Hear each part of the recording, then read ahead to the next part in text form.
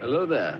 This is the Untitled Film Project podcast, in which we talk season 1, possibly more, of Obi-Wan Kenobi. The Disney Plus series picks up after episode 3 in the movie series, in which Obi-Wan Kenobi has made a home for himself on Tatooine and is living his quiet despair, thinking that he has killed Anakin Skywalker and is just killing time, working at a factory, hiding out from what is the Sith Inquisitors who are trying to root out the final Jedi in the universe.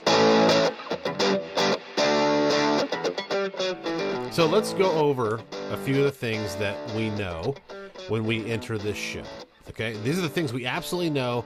There's the challenge for the filmmakers is to make it dramatic, even though we know these three things. Okay, yes, we know that Kenobi lives because of A New Hope. Obviously, we know that Vader lives because of A New Hope, and we know that Luke lives because of A New Hope.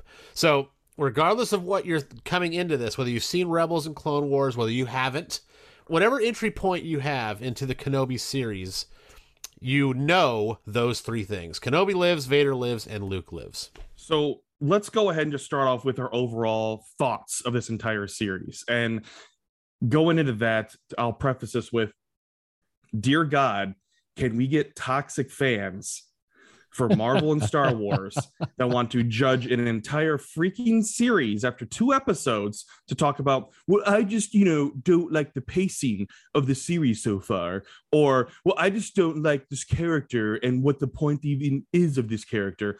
Out of the way. Because if you look at what Disney has been doing with these 6-part series, they're basically breaking down our acts for us. 2, 2, and 2. So if you have a problem with the pacing after 2 episodes, be gone with you, because there's so much more to explore.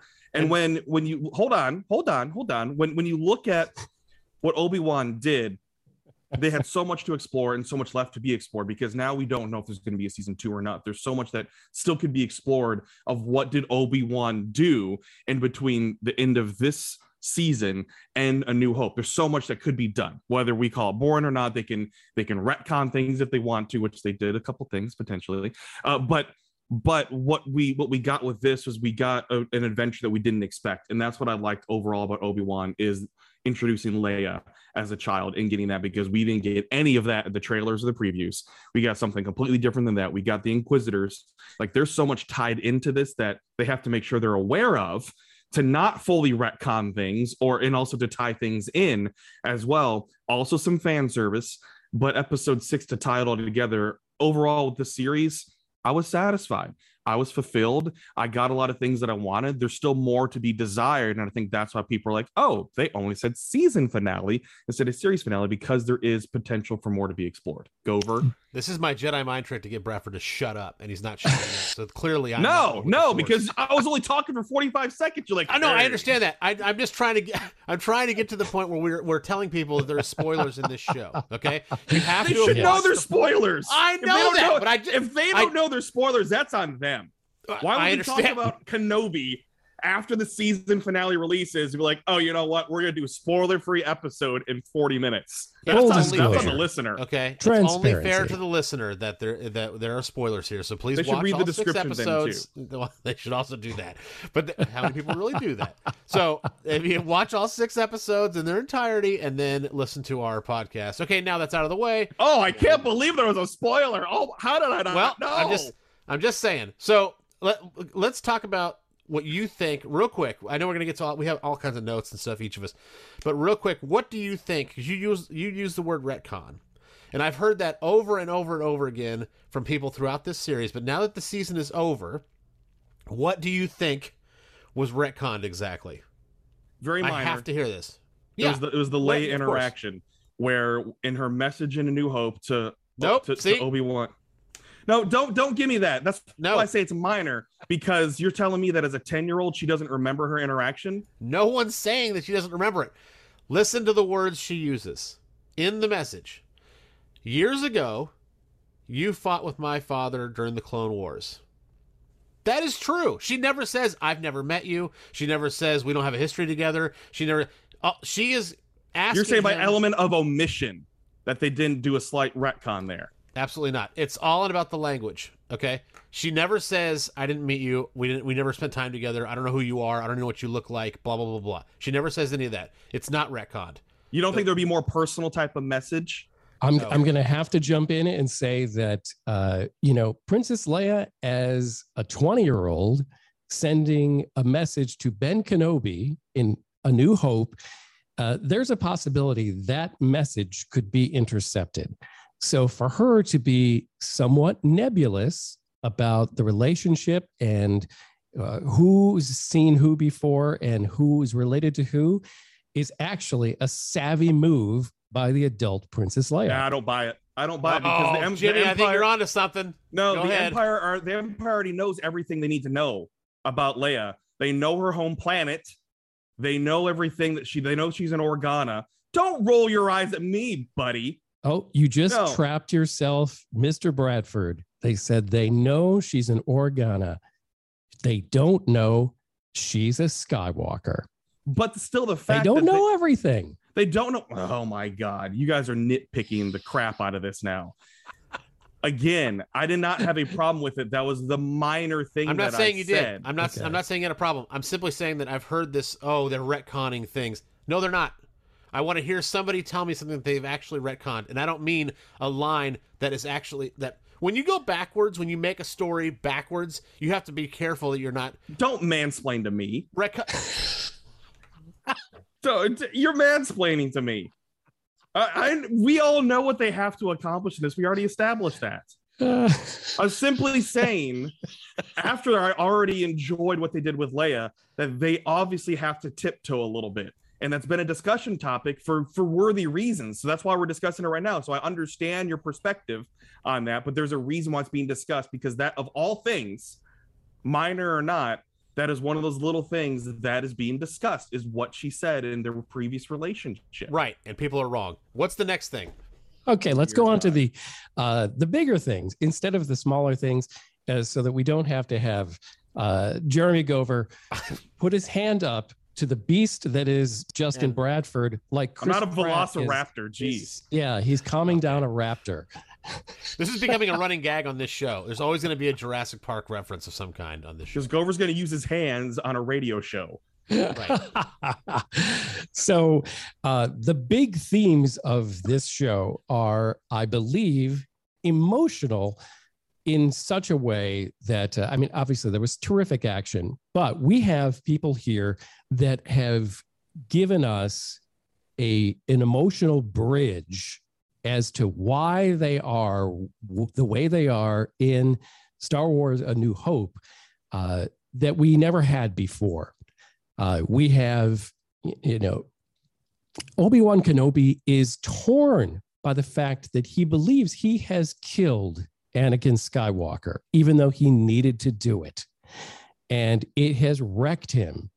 And we have an obsessed Darth Vader trying to hunt down Obi-Wan Kenobi out of revenge.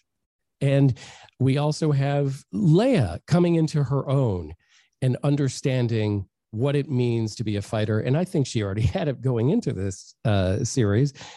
We see this girl was born with it.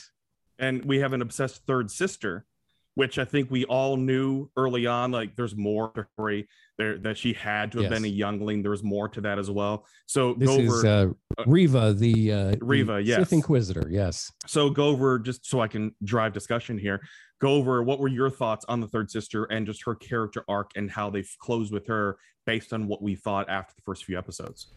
I absolutely loved the Reva character. I am hoping, I know a lot of Star Wars fans are not, which kind of upsets me, but I am hoping that she gets a spin-off series. I think it'll help explain the end, which I know we'll get to later, so I won't ruin it here. But I loved her character arc. I loved the fact, I loved what they were able to do with her in 6 episodes. I'll put it that way. Okay. They only had 6 episodes to work with. I really liked her character a lot, so much so that I will make sure that I get her Funko Pop and get it autographed. That's how much I love that character. That's the seal of approval. for It Jeremy is, 'cause Goldberg. that's a very elite class I'm willing to drop that kind Because of money that costs on. So, money. Yeah. That's money right there. Yes. Jim, overall, with your thoughts on her character arc, because I think aside from the Kenobi Vader interactions and even Leia, that was the main talking point from most people, toxic or not, was the introduction of Reva and her character, because we didn't get much Grand Inquisitor that we thought we might get because of the trailers, that Right. he was quote unquote killed and then brought back, which, like, well, we know he's not dead because that would be a retcon from Rebels. And that's why people like, they killed him. Like, they didn't kill him. He's in later. Please. They're not stupid. They didn't retcon Grand Inquisitor. So Jim, your thoughts on Reva? I love Reva, and I will not address any of the toxic culture on the internet about her. Let us just ridiculous. It is without merit. You can talk about her character all you want. I would like to applaud that character. I thought she was one thing. Her motivations were revealed to us, and there were surprises after surprises after surprises in her character. And to be able to do that in 6 episodes, I think, is a major accomplishment. And I believed her at every step of the way, even though I was incorrect because I didn't know the whole story. How many times have we watched, at different stages of our lives, how many times have we watched a Star Wars project of some kind and the acting hasn't exactly been great, right? Quite often. Been fine. It's been acceptable, but nothing like, oh, really, really great. So those performances stand out in the Star Wars universe in particular for me. Moses Ingram brought a real professional actor approach and delivery to the screen. And it just, and I will say, I probably would not have liked the character as much if it was a lesser actor. I'll be very honest with that. I loved the way it was written. I loved her delivery of it, obviously. But, you know, there were elements of it that were a little bit predictable for me. And if it's a lesser actor who doesn't sell it as hard every single line, I might feel different. But overall, I loved it. So what I enjoyed the most was seeing her arc of emotion. And you especially began to see that with her interactions with Kenobi, that we started off with her with rage, because there was rage and hatred, to desperation, where she's really actually hunting Vader, when Kenobi realizes that in the discussion they have between the cave wall, you realize what her motivation is even more so. And then when it flips the script on her and Vader's like, we knew all along, and then just the drain of emotion from her face and what she goes through to the very end, where she is fully conflicted, and you feel that conflict within her, which we unfortunately didn't get much of from Hayden Christensen in Revenge of the Sith because of the awful writing. It wasn't his fault. I think it was the writing that he was given. So you bring an actress like Moses Ingram into this to show that conflict of emotion, and she's able to portray that so well in episode 6 that she literally doesn't know what to do. The character does not know what to do with Luke, is so conflicted, and finally makes the right choice.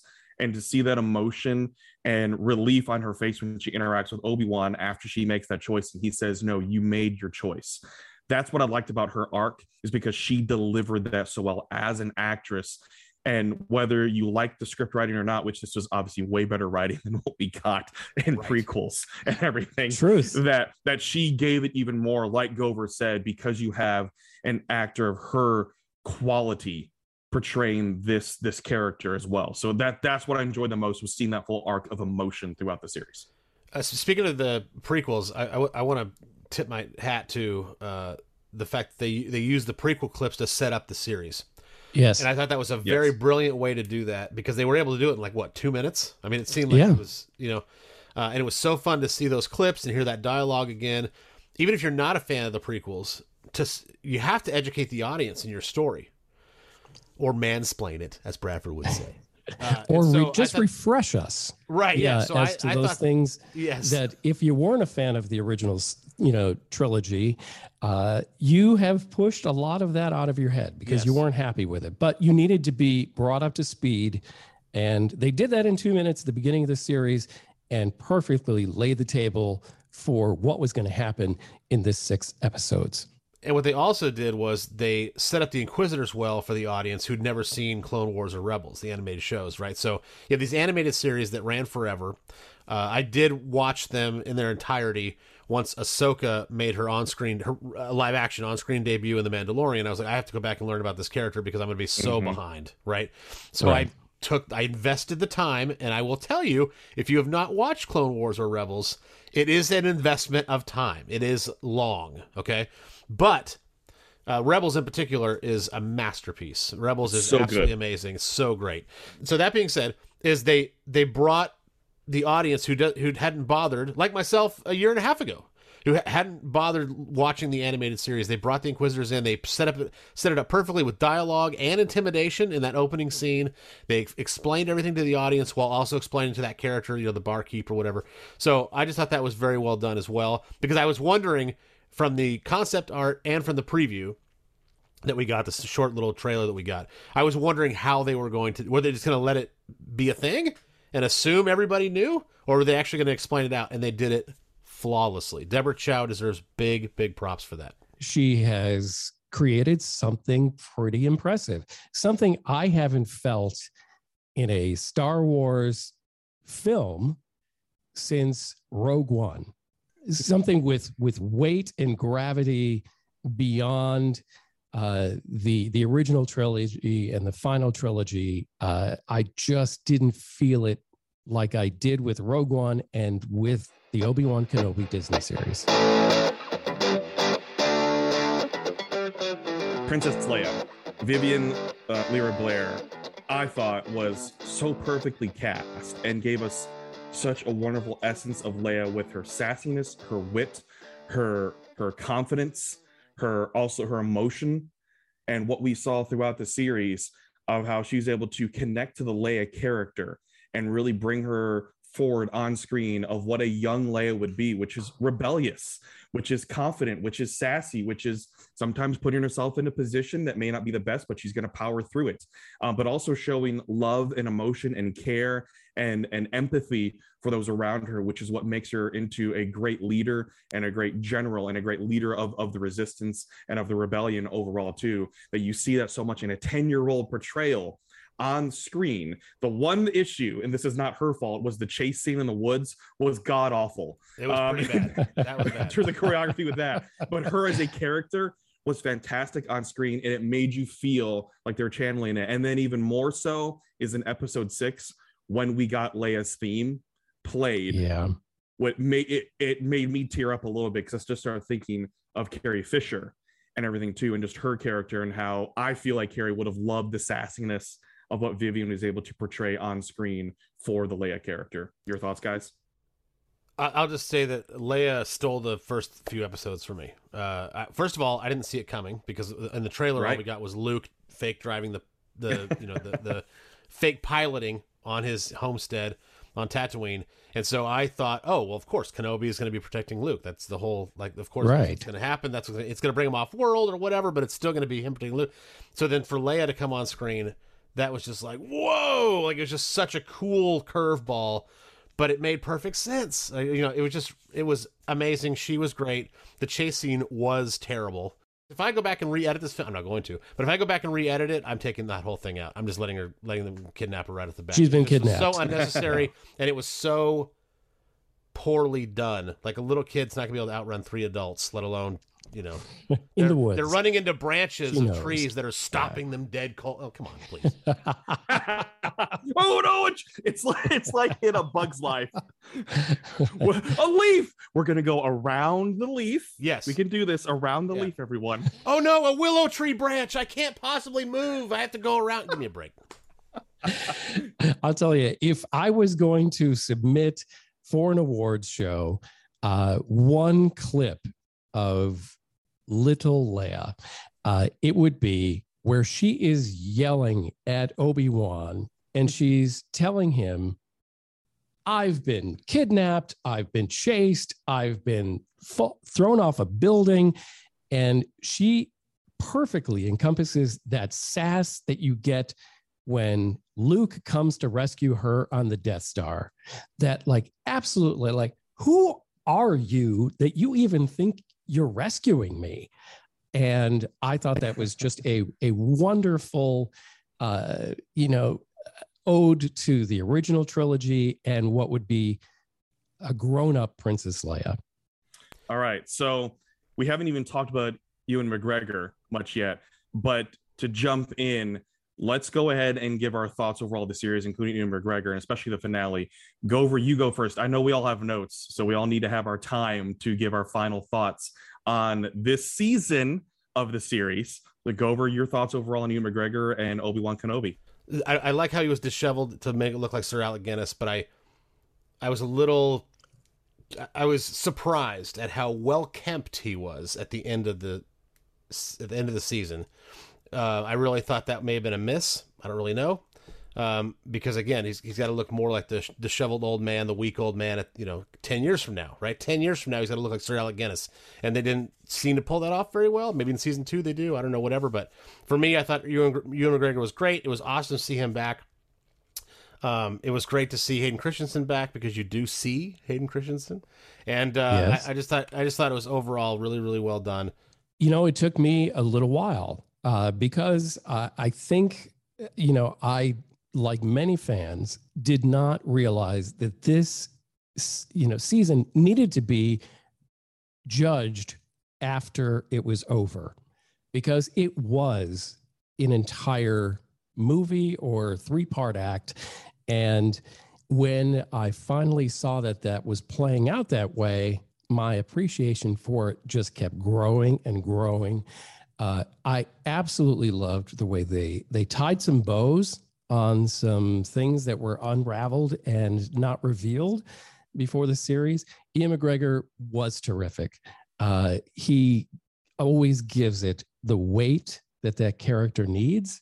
He gives it that nod to Sir Alec Guinness, which is never easy, where you believe, even though in 10 years he's going to get much, much older and feebler. That was my only real problem with the series, is that I don't know how he's going to get there. I thought he was going to maybe in the fire when he's fighting Darth Vader. I thought, oh, maybe that's going to make him older, weaker, feebler in just a short amount of time. It did not, but I thought he was terrific. I thought that Hayden Christensen's, the working of him into this series to show us how Obi-Wan knows him so well. They kept having those practice duels with an earlier Obi-Wan and Anakin Skywalker before the dark side took over. And you are shown in many ways that those duels were the things that gave Obi-Wan an advantage in his duels with Darth Vader in this series, because he knows him so well from that familiarity. So the way they infused that, I thought, was terrific. And finally, we have closure for Obi-Wan Kenobi, who believes he killed Anakin Skywalker. Darth Vader says, no, you didn't. I killed him. And you have almost relief from Obi-Wan Kenobi. So those were the emotional moments that just really made this series soar. What I enjoyed about this series was we got to see the rediscovery of the Force with Obi-Wan that we didn't get as much explored with Luke in the sequels. From being disheveled and gone from the Force, and even being able to wield a lightsaber, and how to use that, how to fight, how to use the Force to your advantage, how to do so many things, that from episode 1 to episode 6, we got to see Obi-Wan rediscovering himself, which made available for him to see Qui-Gon again at the very end. I mean, he was there, like Qui-Gon said, he was there the entire time, but it was up to Obi-Wan to rediscover himself with the Force to be able to see him. And so that was the whole, I don't want to say it's not coming of age, but coming of force with Obi-Wan throughout this season. What I enjoyed about the season finale was we finally got to see Obi-Wan back in his Obi-Wan stance. Those that are familiar, we have the 2 fingers pointed forward and the lightsaber going back. We also got to see him fully use the Obi-Ani strike again when it comes to the lightsaber battle. I'm going full nerd here. And that's what made him overpower Darth Vader in that fight scene so much too. They realized how powerful Obi-Wan was with the Force and how good of a battler he was with the lightsaber and with the Force. And so I love that interaction there too. But again, it leaves you feeling, we know he can't, but it's like, dude, just finish him. Either one of them, just finish him. Vader had the chance to finish Obi-Wan. Obi-Wan had the chance to finish Vader. It's like, guys, I know you can't, but please, somebody. But they can't, because then it would be a retcon. I know. But that's what I enjoyed, was that overall was his arc. That's what I enjoyed about this series too, is that you see that transition happening, that you see him discover his one with the Force. We have a lot to go over with this show, obviously, and we only have so much time to do it. But I would love to kind of go around the room here, go around the horn, if you will, and just kind of go over everybody's like one-off notes. So we've covered Ewan McGregor. We talked about Moses Ingram. We talked about the character of Reva. We talked about Leia's impressive performance, like all those things. But we've got obviously some leftover things. So Bradford, if you don't mind starting, give me some leftover notes that you had, just some kind of one-off things that we can kind of banter about, because I want to make sure we get them all in. Sure. So one thing for me is I'm glad we got James Earl Jones back as the voice of Vader. That was really cool. Hayden Christensen was pushed so much for this series, and we really only got very little of him, which I think is okay because it's Vader costume and it was only going to be used in flashbacks. I think some fans were expecting more flashbacks, but I think it was good with what they did. And that it was just good to see him back in the role. And after how much hate he received after the prequels and everything too, it was good to see him back and the fans loving him and wanting more from him. So it'd be curious to see what is able to happen with him as well. But I'm glad we got to see him back on screen and in their flashbacks. It was really cool to see O'Shea Jackson Jr., Jimmy Schmitz, Kamal Nanjiani. I really thought the casting was done really, really well. Kumail Nanjiani, I think, deserves a lot of praise for this because first of all, I'm a fan. I think he's terrific. If you've never seen The Big Sick, you've never seen, I think, a side of Kumail Nanjiani that is heartwarming and touching. And I thought when he first came on, he was a comedic relief character, and he definitely was. I loved his story arc because he didn't just stay in that, hey, isn't it kind of funny? I'm pretending to be a Jedi. He actually progressed along emotionally to want to be a real Jedi and do what a real Jedi does. And he did that by slowly, over the course of 6 episodes, becoming a different person, which I think is the strength of this whole series, is that we have found that you can, in just a few episodes, really transform what we think of a character and show us how they grow and become something else. So hats off to that.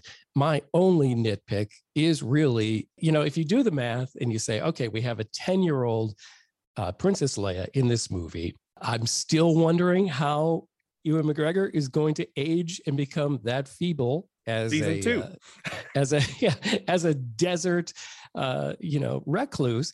That was the only problem I had with it. I was so pleased with this series, and I urge everyone, consider it as one long story that just happens to be interrupted a few times. That's happening, I think, in Great Britain. They're actually doing that at the theater, showing it all in one at a movie theater. I was like, bring it to the US, I'll go. I would love that. Yeah, I'll pay for it. Yeah, I would see it. And that's what we're doing here on this show, is we're making it one big movie, right? We're not trying to do each episode and all that. We would do one movie. We're all Star Wars fans. It made sense to do that. So The Con by Haja Estri is incredible. It's just amazing. The way they set it up, the way they did it, it's so true to life. It's really, really great. One thing I did want to talk about, sometimes people get annoyed by what they view as forced representation. We hear that quite a bit, right? People are just, oh, really? They have to do that, all this stuff. But Tala's character, who we haven't really talked about too much, Tala is actually representation on screen for Leia. A 10-year-old Leia watches Tala help and keep an undercover persona, which helps define her character that we've known for literally 45 years now. You can see how Leia is looking up to her. You can see how she's a model citizen for Leia, how she conducts herself. So just as the Clone Wars and Rebels helped inform us of Anakin's turn to the dark side, which I appreciate the prequels way more after watching Clone Wars and Rebels, this show, in those 3 episodes actually, helps inform us of Leia's character and where she's at when we find her in A New Hope right off the bat. I thought that was one of the triumphant things of this series as a whole. My favorite moment, and it wasn't ever expressly said, but I thought about it even on my first viewing from the couch, when Vader shoves Obi-Wan down in that pit. He stands over him and has a "who has the high ground now, bitch" moment. I thought that was absolutely tremendous, but he doesn't say it. It's not called upon. It's nice and subtle. I just thought that was really, really neat. So and then my last thing, which I thought it needs to be said, I was going to leave it off the list, but it needs to be said now that I read my notes. When Vader's mask breaks and you can see Anakin's face through it, I thought that was obviously tremendous. But again, if you haven't seen Clone Wars or Rebels, I think it was Rebels. If you haven't seen Rebels, Ahsoka does that. And what I found was interesting is it was the opposite side. So Obi-Wan, it's symbolic of Obi-Wan being the leader, being like, that he was the master and Anakin's the Padawan. Whereas Ahsoka breaks his mask on the opposite side, and that was because Anakin is the master and Ahsoka was the apprentice at the time. Was the Padawan at the time. With Jim on the aging part, another minor nitpick. While I'm glad they brought back the original actors from the prequels for Uncle Owen and Aunt Beru, you again look at 10 years down the road, it's like, boy, all these folks seen some shit. Like in 10 years. I actually believe the Uncle Owen one more than I do the Obi-Wan. Yes. He's rougher. He plays it now. He doesn't have as big of an arc, of course, but he's rougher. It's almost like Owen is the character is pissed off. He's a farmer on Tatooine. Yeah, and but Aunt Beru, I mean, the age. No, I agree that with that one. Yeah, because it's 10 years. You're right. But again, but I suspend belief because it's okay. Sure. It's okay. Because let's just say that they don't wear sunscreen on Tatooine, and this is what happens when we don't take care of our bodies, people. I hate sand. How about scores? What did we think of this season? Hopefully, the first of many. Let's go to Justin Bradford first. Let's see. I'm going to go 7.5. I thought there were some minor things like that chase scene, and those minor things kind of tick away for me from it being perfect, because when you think about how well done the first season of The Mandalorian was, that's kind of what I hold a lot of things to now, and the Mandalorian to be so high for me, so I can't put it on the same pedestal there with Mandalorian. So 7.5, I think it's still a very strong score. It's very positive overall. I thought they did it well. I thought Ewan McGregor was fantastic in it. I hope they explore more. So I give it an 8. It scratched all the itches that I had for the original trilogy. I thought it was done really, really well. I thought the storytelling was really great. And I got characters in this one that I want to see more of. The prequels didn't really have that for me as much. So, I mean, it was a good story, and I go back and watch it now. I like it a lot better than I did when it first came out. But overall, this is a show where I thought, yes, there were a couple glaring absences that I would have liked to have seen. There was no Solo movie crossover. I thought for sure Obi-Wan would run into Chewbacca or something, because how does he know him in A New Hope, right? Like, he never says. Right. It's obvious that Han Solo and Ben Kenobi never met, but Chewbacca, there was no Rogue One nod, which I know it's 10 years before Rogue One. I get that, but I thought there would be some sort of like maybe Galen Erso helps Obi-Wan Kenobi off that Inquisitor build. I mean, something like that. I thought there would be something like that, and then of course Obi-Wan meets Luke at the end. I did not care for that. I wanted it to be more. The hello there line was hilarious, obviously, but I would have liked there to have been more mysteriousness there. More like, oh, he's just an old hermit, because that's what they say in New Hope. So it would have been nice if Luke had never really met him. But overall, I give it an 8 because I loved it so much. I can't wait to go watch it all the way back in its entirety again. Just take a day and go boom, boom, boom. Just knock them all out in order. I really want there to be a season 2. Overall, I loved it, and I can't wait to watch it again. That's the bottom line. I know I'm rambling because there's so many thoughts in my head, but I loved it. I thought this series was terrific. I loved The Mandalorian. My only problem with The Mandalorian, and very few problems with it, was that each week it seemed to be kind of like, okay, Mandalorian needs something. He's got to go get something for somebody else, and then he's going to get another thing that he needs. And that was my only quibble with The Mandalorian, because otherwise I really enjoyed it. I'm giving Obi-Wan Kenobi an 8.5. Oh. I was delighted by this series.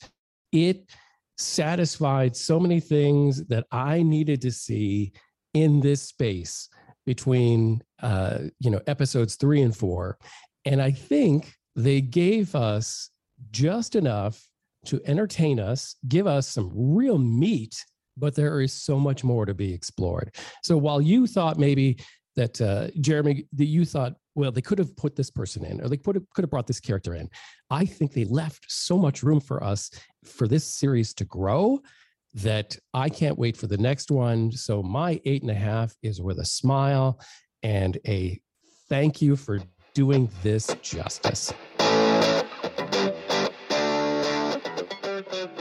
If you've listened to our show for any length of time, you know that we always have a topic, and we kind of put one together for this special Kenobi series episode. However you're listening, whether it's on Spotify or YouTube or whatever, please get in touch with us and let us know what you think, because I want to talk about our favorite non-original trilogy character. So anybody that appears, even for a millisecond, in the original trilogy, 4, 5, and 6, does not count. You can't pick Bosk, and you can't pick Porkins. It's got to be somebody outside. No, I'm ruined. The original. The whole the world original just trilogy. said, I want to chicharrones. And by the way, that does count. And we're talking about Star Wars canon here. Okay, so Sure. that does count. It's Clone Wars, Rebels, obviously the prequels, the J.J. Abrams trilogy at the end. Like, it counts all that stuff. So if you've got somebody, I'd love to hear it. And Bradford, I'm gonna put you on the spot, and you go first. Okay, K2SO. That's mine. Oh, excellent choice. I love Great choice. K2SO, and I mean, Alan Tudyk being the voice actor behind K2SO is a huge reason behind that. But what I love about K2SO and what that character accomplishes in one film is an arc for a droid, and how it does what it's told, but has its sass turned on because of the inhibitors being turned off. Has so much sass, but also learns about what's important, and about protection, and about what's right, and how he fights for the rebellion and protecting Jin. And so that's why I really love the character, because you feel like you connect with the droid in just one movie, that you feel sorry for him when the droid is killed. And that's why I love the character so much, because we got so much out of one droid in one film, plus fantastic voice, some great one-liners from K2SO throughout that as well too. So that is my choice. Mine is real simple, and it's an easy character. Poe Dameron, love him. You need somebody who has that Han Solo, rogue-esque, kind of character. He's brash, but he's a different character. He made it all his own. Oscar Isaac is one of those people that I think every time he inhabits a character, that he makes it bigger, more believable, and enjoyable. So his ace pilot character, I think, was one of the most enjoyable, I think most steady characters in the final trilogy. Mine is not a cop-out, because she's probably my favorite character in the Star Wars galaxy, and that's Ahsoka Tano. I fell in love with Rosario Dawson's portrayal of her, obviously, in The Mandalorian. That one episode of The Mandalorian, I was like, this is so intriguing. I got to know about more of this character. So I go back and I watch Clone Wars and Rebels, and from a young Padawan to somebody who grows up, is on the cusp of becoming a Jedi, a master Jedi, but is wrongfully accused of setting up a crime on Coruscant. And then she's offered her position back when she's acquitted of the crime, for her to turn her back and say, I don't believe in this anymore, when she could have taken the position just out of selfishness. She worked so hard to get there. Sure. She could have all just would deal with the emotional baggage later. But instead, she's like, this is not right. I'm turning away. I love her so much. And so my choice is Ahsoka Tano. I think there's a whole lot of fans out there that are going, yes, you said what I was going to say. I'm really glad I didn't say Ahsoka, because it was between Ahsoka and K2, so I went a little bit more fringe. So I'm really glad I didn't take that from you, Kofer, especially because I am also glad you didn't take that from me. So let's end this episode of the Untitled Film Project podcast by saying, please bring the entire Obi-Wan Kenobi series so far to theaters. Let's binge it on a big screen and have some fun. If anybody else out there has their opinions about the Obi-Wan Kenobi series, or you have a favorite non-original trilogy character from our big question that you'd like to tell us about that, hey, why didn't you mention them? Well, then you need to contact us on all the socials. Justin Bradford, how do they do that? Well, you go on social media and you type in Untitled Film Project, and we're going to appear everywhere. Or you just go to Linktree. You go to our Twitter and you click our little link in the Twitter bio, and then it gives you all the links to everywhere you can subscribe to us, everywhere you can follow us, everywhere you can watch us even. So go and do that. Thanks. Thank you for listening to the Untitled Film Project podcast. To support the show, please rate, review, follow, and subscribe. Original music by Jeremy Schwartz. Special thanks to the Music City Film Critics Association. Editing and post-production by Jeremy K. Gover. Voiceover by Chad Bennett. The Untitled Film Project podcast is presented in cooperation with iHeartRadio.